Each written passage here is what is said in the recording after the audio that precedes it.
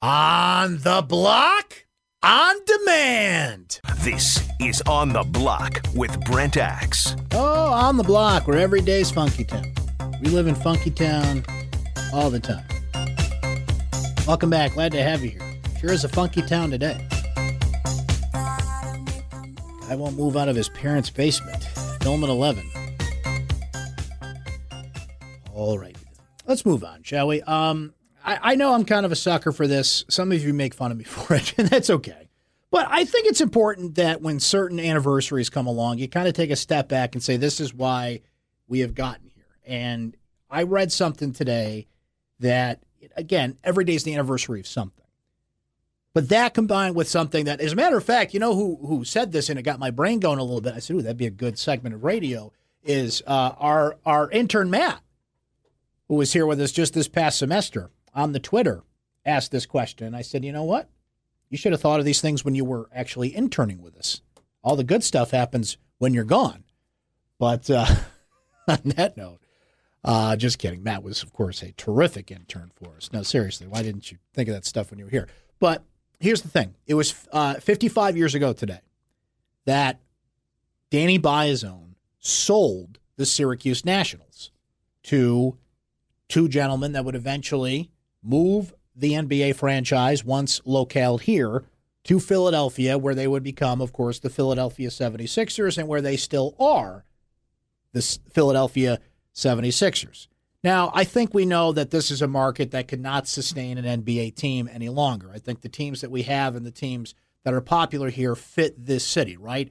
The behemoth, the big one, of course, is Syracuse University Athletics, and how closely and how passionately we cover the football team, the basketball team, the lacrosse team, other sports in this town. We have a AAA baseball team. We have an American Hockey League team. We have lots of successful colleges like OCC, the Lemoyne women's lacrosse team that just won a championship. Like, there is a lot of stuff to write about and talk about and do videos about, and it's great that we have one of the great media programs in the world here at Newhouse, because they've got a lot of, practice to do in terms of covering teams and sports. And of course, we've got Mike Masser here, who is one of the greatest high school coaches of any sport, let alone lacrosse. And look, you know the area, you know what happens here and what we're passionate about and what's out there. And there's lots of teams that I didn't mention, the Silver Knights, and we've got a pro soccer team that's giving it a go, and lots of things that are out there. And that's great.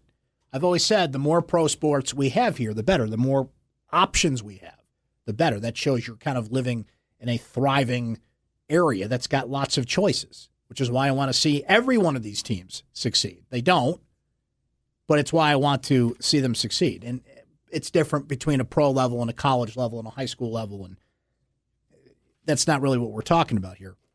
The question that was brought up, and I thought it was an interesting one, was what if we were not as passionate, as devoted to Syracuse University basketball? What if for some reason, like the Syracuse Nationals made it, and we're still here?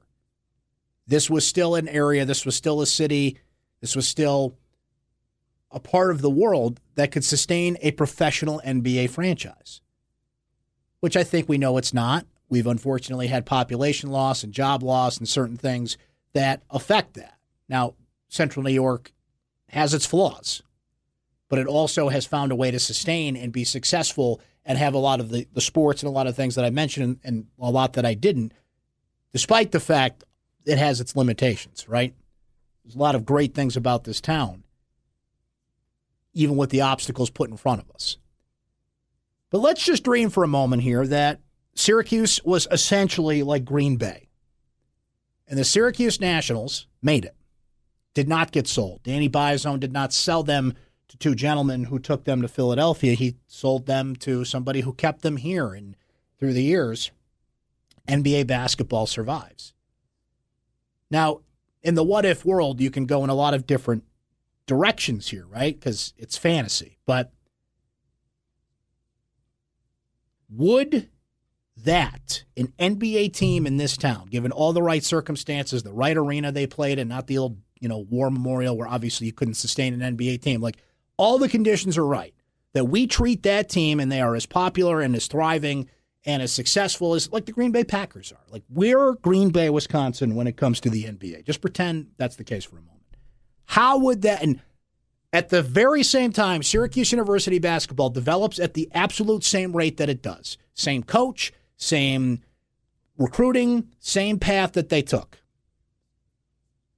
And everybody knows the bedtime story. Everybody knows how Syracuse basketball developed. Jim Boeheim takes over, 1976, Louie and Bowie, right on through. The Carrier Dome opens, and Pearl, and the great Big East times of the 80s, and you know the story. You don't need Uncle Brent to tell you that. It's a great question to think about. Would we be as passionate about the Syracuse Nationals as we would about Syracuse basketball? Again, just assuming Syracuse basketball develops the exact same way that it did. It's something to think about. It's something like how much room do we have, even in a great sports town, for two things like that? Because how much room do we have now? Because we know what kind of consumes the conversation, what we spend a lot of time on. And some of you can fairly question me or anybody that covers sports on that. Like there's more people that follow X, Y, and Z than you think. And I get these emails all the time from people. Why didn't you talk about this? Why didn't you discuss that? Why didn't you write about this or do a podcast about that? And sometimes those questions are fair, and I go out and I explore those things. Sometimes I give you an answer that you don't want to hear, right? You can't please everybody. You have to kind of play the percentages here. But when great stories come up, and they deserve attention. That's a whole different topic for a different day. The other reason I wanted to bring this up, not to sound like the old man on the porch, it is important for people to know that, yes, there was an NBA team here. Once upon a time, there was an NBA team here. And it was a good team that won the 1955 NBA title in one of the great Game 7s ever played in that sport. And that was at the very beginning of the NBA as we know it today. But when they beat the Fort Wayne Pistons in Game 7 and George Hill sinks a free throw at the end and then steals the inbounds play, and Danny Biazone, how many people walk in and out of that Starbucks, which is right down the street from me in Armory Square where I sit now, and they see that clock out there, and they're like, what's that? And thankfully, most people actually kind of take the time to read that. They're like, oh, that's pretty cool, right? So the fact that we have this amazing monument, a living, breathing dedication to how basketball was shaped and formed and revolutionized in this town by Danny Biazone with that 24-second shot clock, the concept of a shot clock. These are things every generation needs to know. And I think everybody kind of knows that, or people that come into town, the conversation steers there eventually. Well, what's Syracuse known for? Well, you kind of go through the things, and eventually I think you get there, which is great. But the further we get away from this, the more we've got to remind a generation, like, hey, yeah, we had an NBA team here, and they had Danny Biazone, and they had the first black player in the NBA in Earl Lloyd, and Dolph Shays, who was one of the 50 greatest players in NBA history, a 12-time All-Star, Hall of Famer, who we lost a couple of years ago, unfortunately. That the floor that team played on is now at our friends at Shaughnessy's Pub. If you win here's a nice roll into a shameless plug here, but we got to mention it. Don't forget to listen to the Daniel Baldwin Show all summer long. Be caller 10 when prompted, and we'll register you for a UPS happy hour party for your office at Shaughnessy's Pub in the Marriott Syracuse downtown. I didn't even plan that, but at Shaughnessy's Pub, the floor that team played on is the floor of Shaughnessy's Pub. The center court logo is there. It's like living, breathing history. It was just sitting in the basement at the War Memorial. Now it's in a place where people who come out of town and stay at the Marriott Syracuse downtown, a lot of locals obviously go there too, but you're sitting there, you're having lunch, you look over, you see this logo, you ask the waiter, you ask somebody, hey, what's that? Oh, as a matter of fact, this floor was played on by the 1955 NBA champions. Wow, you had an NBA team here? It's just these kind of conversations that start have to sustain. Because as easy as it is, this is so ironic to bring up, and it bothers me, but it's true.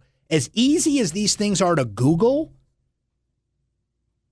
it seems like the less interested a generation is in history. Like if it's brought to their attention and they're motivated to do it, it's like, oh, let me Google that. And then they start reading. It's, oh, that's cool, right? But it seems like even though it's never been easier to look this stuff up, I'm surprised at the amount of people that are surprised about this. So if we somehow made it and stayed in the NBA in some way, shape, or form, in like Green Bay, or I don't even think there's really another example out there. Green Bay is such a unique thing. But a small market like Syracuse, New York, still in an NBA team, you kind of wonder how that would alter our passion for Syracuse basketball, for Syracuse football, for some other things that are out there. How many Philadelphia 76ers fans are in this town because of that? And there's a lot of questions that come to mind here. But, it really goes back to the old Ferris Bueller line. Life moves pretty fast. If you don't stop and look around once in a while, you might miss it. That's one of those things like that comes up on your timeline, came up on mine today, and shout out to the Onondaga Historical Association, who's got a great Facebook page, a great website. They do such a great job kind of chronicling history and make it interesting talk about these days. That came up on my Facebook feed today. It's like, holy cow, it was 55 years ago today that team got sold, like the end of an era. 1963, May 22nd, 1963. Danny Bizone sells an NBA team that was once housed here. Like, that still stops me. That's still cool. And one thing that I don't know, I've talked to people about this, but haven't really gotten an appreciation on, is how popular were the Nats, as they called them back then? What kind of crowds did they get? Danny Bizone had to sell them, and eventually the NBA just outgrew markets like Syracuse and Rochester, who became the Sacramento Kings, and many starter markets, if you will, in the NBA. But were certainly not size-wise, because the Carrier Dome holds 33,000 people for basketball when it's at its peak, but like game in and game out, how many people were at the War Memorial? How popular were the players in town? Were they as popular as Syracuse basketball players are today? As recognizable as they are today? Were we a basketball town in the time the Nationals were here in the same passion and light as Syracuse basketball is today? And you have to adjust for generations, of course, but how popular were they? I've kind of read about it. I've kind of got a sense about it, but I don't really have an appreciation of it. And I'm asking a lot of open-ended rhetorical questions here, and there are people out there that know the answer to this stuff, but I just think it's fascinating to think about. So just a little like, hey, Uncle Brent's history hour here. That happened 55 years ago today. That's pretty noteworthy. Yeah, we had an NBA team here. And when you look at the individuals that made up that team, there's a lot of things that shape basketball as we know it. It's incredible to think about. All right, let's break on that note. We'll do some hot takes coming up, including some of these things are hard to illustrate on radio, but I think you'll get it. Why do we keep screwing up statues and plaques? And did you see the latest screw up there? We'll send out a picture of this on my Twitter feed, Brent Axe Media, if you have not seen. It's pretty darn interesting. Stay right there. This is On the Block with Brent Axe. Oh, hey there. Welcome. Glad to have you on board. You're on the block. ESPN Radio, as the voice man told you. Or welcome back if you've been hanging with us here the whole time. Yes, Syracuse, New York, on the national map today because some guy won't get out of his parents' house in Camillus. Way to go. Good job, everyone. Way to go. Way to go. Can we think of something else, please, that will, bump this out of the viral rotation quickly? Can somebody do something of significance? Can Jim Boeheim, Jim, just pretend to retire for a day? Okay, just can we get an emergency press conference? Jim Boeheim retires, and then we sweep Camillus Boy out of the news, and then Jim comes back tomorrow. I've had a change of heart. I'm going to continue to coach this basketball team because, as I've said, there are three things that get us on the national map instantly. One is Jim Boeheim, two is snow, and three is dinosaur barbecue. So can one of those following three things, snow's probably out of the conversation. So can Jim Boeheim or dinosaur please do something? Because if not, we are going to go viral for someone who won't move out of his parents' house. Way to go, everybody. That's just spectacular. We're having a good day. Anyway, Brian Burns is going to join us later this hour. We'll talk some hockey playoffs with him. We'll get into the NBA playoffs as well. We were discussing a number of things in the first hour of the program. Here's what I want to get to now, though. Yes, ladies and gentlemen, it is time for NBA Intel from The Scout Who Knows. So The Scout Who Knows, a recurring character on this radio program, an NBA scout that I speak with regularly who has been pretty spot on when it comes to what the NBA buzz is on Syracuse prospects. Because, look, whether you want Tyus Battle to return to Syracuse or not, or go to the NBA or not, no matter where you stand on this, the fact of the matter is it is good that Syracuse has these prospects in these conversations year after year because that helps recruiting. It makes Jim Boeheim's life a little more stressful, and Jerry McNamara and Adrian Autry and the coaches that have to go out and Alan Griffin, right, and recruit and keep that cycle going, because eventually that cycle burns you. Even Kentucky has an off year. Even, I don't think Duke has off years, but like it's a machine that the fruits of it are great because you get a lot of talent. You get players in the first round of the NBA draft every year. That helps recruiting. You can sit in a recruit's living room, and if they have serious aspirations of going pro, you can say, hey, look, 7 years in a row, we have put people in the first round. You come to Syracuse, we will give you the resources, we will give you the platform, we will give you the practice facility, we will give you what you need to achieve your NBA dream. And you have players with NBA talent that want to come here. In the case of Darius Baisley, he never made it here and is going to take a different route there. That's the risk you take, though. And eventually that will catch up to you. The one-and-done thing will burn you. And it's with Syracuse, it's not just one-and-dones. There's a lot of two-and-dones in that conversation. But that's the game you got to play in college basketball these days. So trust me when I say the feedback I'm about to give you from the Scout Who Knows gives me no pleasure to report, because I think having players in the first-round conversation year in and year out is what you need. Syracuse is only behind Kentucky and Duke in that category.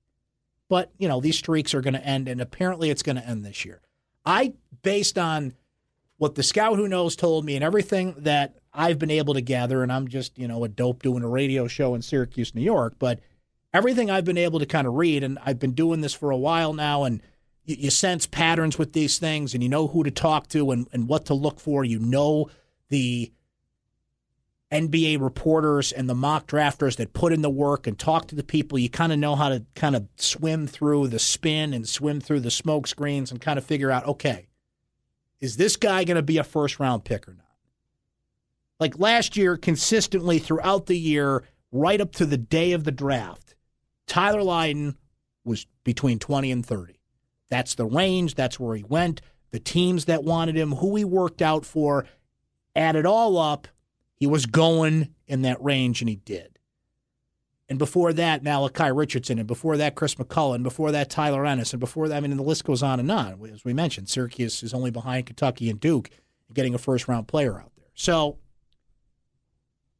Tyus Battle's in an interesting spot here because, as I've stated, and I think is the case here, and we'll see what his decision is in 8 days, because he has until May 30th to decide whether to come back or to stay in the draft. If he wants to get drafted, he'll get drafted. There's no doubt in my mind there.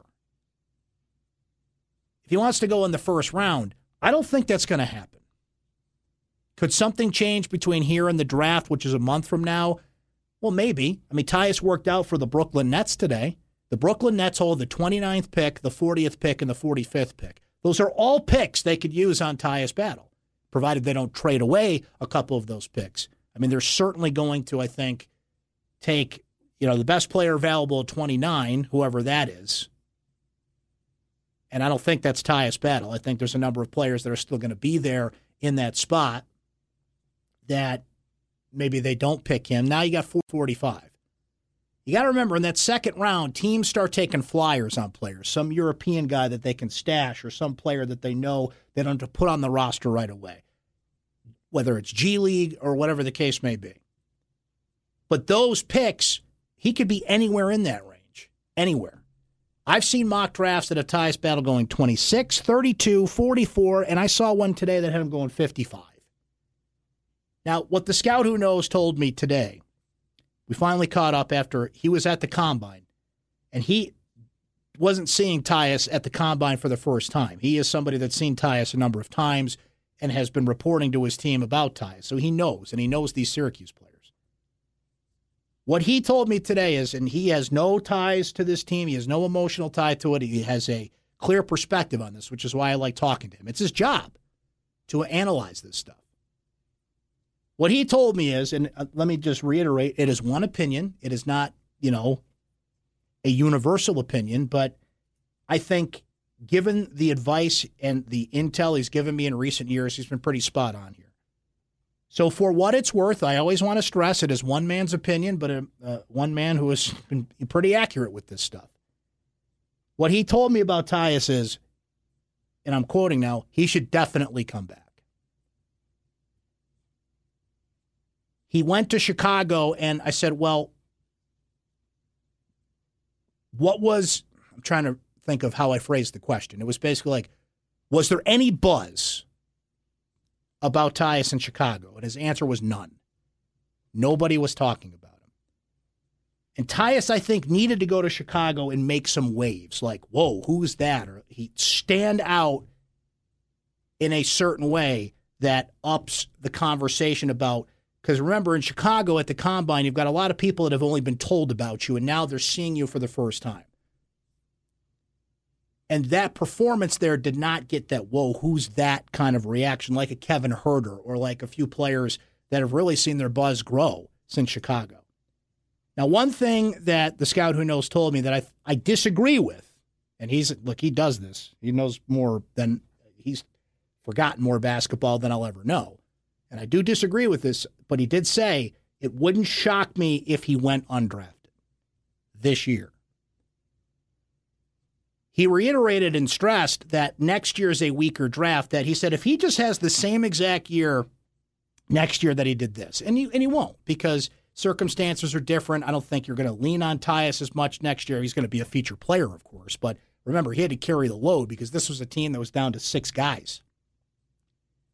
Provided Syracuse stays a little healthier and given the abundance of guard next year, you bring in a Jalen Carey, you bring in Frank Howard is back, a healthy Howard Washington Jr. If Buddy Boeheim doesn't redshirt, he's there. Elijah Hughes can play some guard. Like, if anything, Tyus will have more room next year to be the lead guy, but not have to play 40 minutes game in and game out and not have so much pressure on him. He's still the lead dog. He's still a player that defenses are going to key on, but it's different when you've got to carry an injured team versus a team that's a little deeper.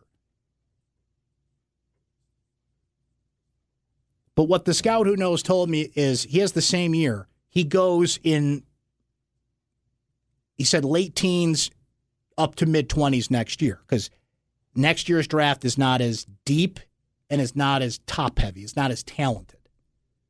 So he said, to sum it up, he should definitely come back. There's really no buzz about him, and it wouldn't shock me if he went undrafted. And that's not to say, to be fair about this, just for example, Tyus works out for the Brooklyn Nets today. Has a great workout, wows them. We need him. We've got 3 picks. We're going to take him. He's got, I think, 3 workouts left before May 30th that we know about, and then, you can always add 1 or 2. And then if he decides to stay in, and remember, Adam Zagoria reported yesterday, and this is just one opinion, but he said he talked to somebody who indicated it's likely he stays in the draft. It seems to be leaning that way. But this is why, from the beginning, it was smart for Tyus to leave his options open. Unlike Tyler Lydon, who he declared, he said, I'm in. I'm not testing any waters. We're riding it out, because he had good intel. He was smart about this. He did the work. He knew what his position was. And see, this is the thing. Like, it's smart of these kids to know this. If you're on that level and you're in that conversation and you're that type of talent, it's smart of you to, kind of know what your leverage is, know where you stand, get good advice from people. Clearly, Tyler Lydon did last year because he didn't test anything. He knew where he stood. He knew what his position was. He knew what his leverage was. Tyus doesn't have that. Tyus is still teetering between first and second round. But again, if you just want to get picked, you'll get picked. And the risks that come with that. 70% of players in the second round got at least a 1-year deal, guaranteed, but that's a 1-year deal. So it's fascinating right now because it could go either way. But Chicago did not. I hesitate to say it didn't help him because it helps to get in front of NBA people and show what you can do. But he didn't move the meter either way from what I've been able to gather. He wasn't a wow guy there. If anything, he was kind of a meh guy. Like, yeah, we kind of know about him, and nothing he did in Chicago changed our minds about anything. So that's the latest intel. He's riding right there on the first or second round, and it's really kind of an individual decision now. If you want to be a pro, you'll be a pro. If you want to be a first-round pick, you're probably better off coming back. What can change between now and the draft? We shall find out. On that note, we'll take a break. 437-7644 if you want to jump in. You're on the block, ESPN Radio. Stay right there. Thank you. Bye-bye.